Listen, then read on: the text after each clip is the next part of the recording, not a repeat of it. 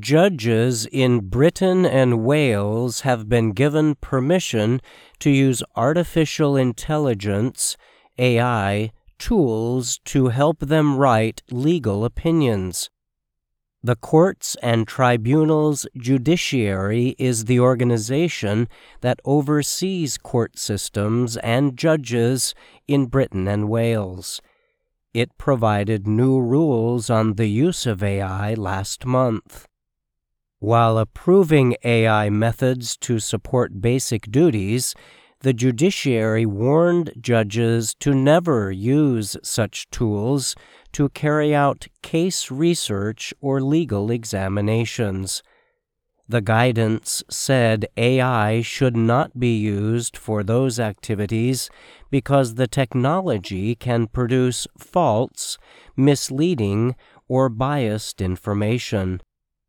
Geoffrey Voss is head of civil justice in England and Wales.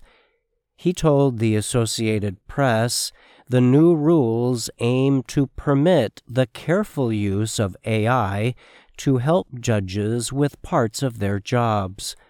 Voss added, however, that judges must ensure that they protect confidence and take full personal responsibility for everything they produce.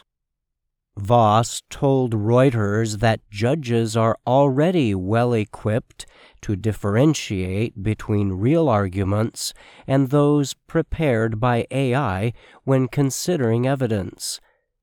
Judges are trained to decide what is true and what is false, and they are going to have to do that in the modern world of AI just as much as they had to do that before, he said. Voss said he even thinks the technology might be used in the future to help resolve low-level legal disputes.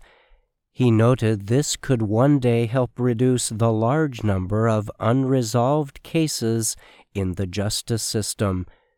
I rule nothing out as to what may be possible.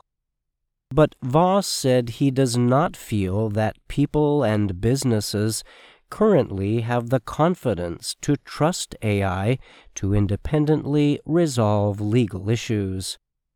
Ryan Abbott is a law professor at Britain's University of Surrey and wrote the book The Reasonable Robot: Artificial Intelligence and the Law. He told the AP there is currently a lot of debate over how AI should be legally restricted. Abbott added that many people in the legal field are concerned about possible misuses of AI by lawyers and judges. So I do think AI may be slower disrupting judicial activity than it is in other areas, he added. Court officials in some places issued rules years ago.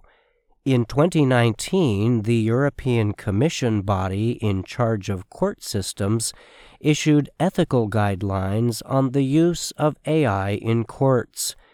While the document is not current with the latest technology, it does offer guidance on accountability and ways to reduce risks linked to AI tools.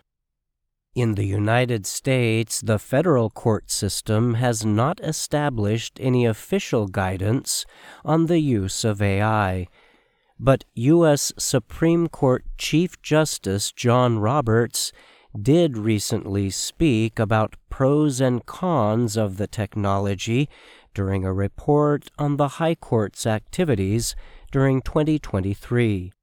But individual courts and judges at both the federal and local levels have likely been setting their own rules, said Cary Coglianese. He is a law professor at the University of Pennsylvania. Coglianese told the AP the rules approved by Britain's judiciary represent the first published set of AI-related guidelines in the English language. But he said he suspects many judges have already warned employees about the dangers of AI producing false information and possibly violating the privacy of individuals. The new British guidance states that judges and court workers who have heavy job loads and write long decisions can effectively use AI as a valuable tool. This is especially true for judges and workers required to write background material or create briefs of existing information. In addition to using the technology for emails or presentations, judges were told they could also use it to quickly find material they already know well. But the guidelines warn that AI tools should not be used to find new information that cannot be independently confirmed.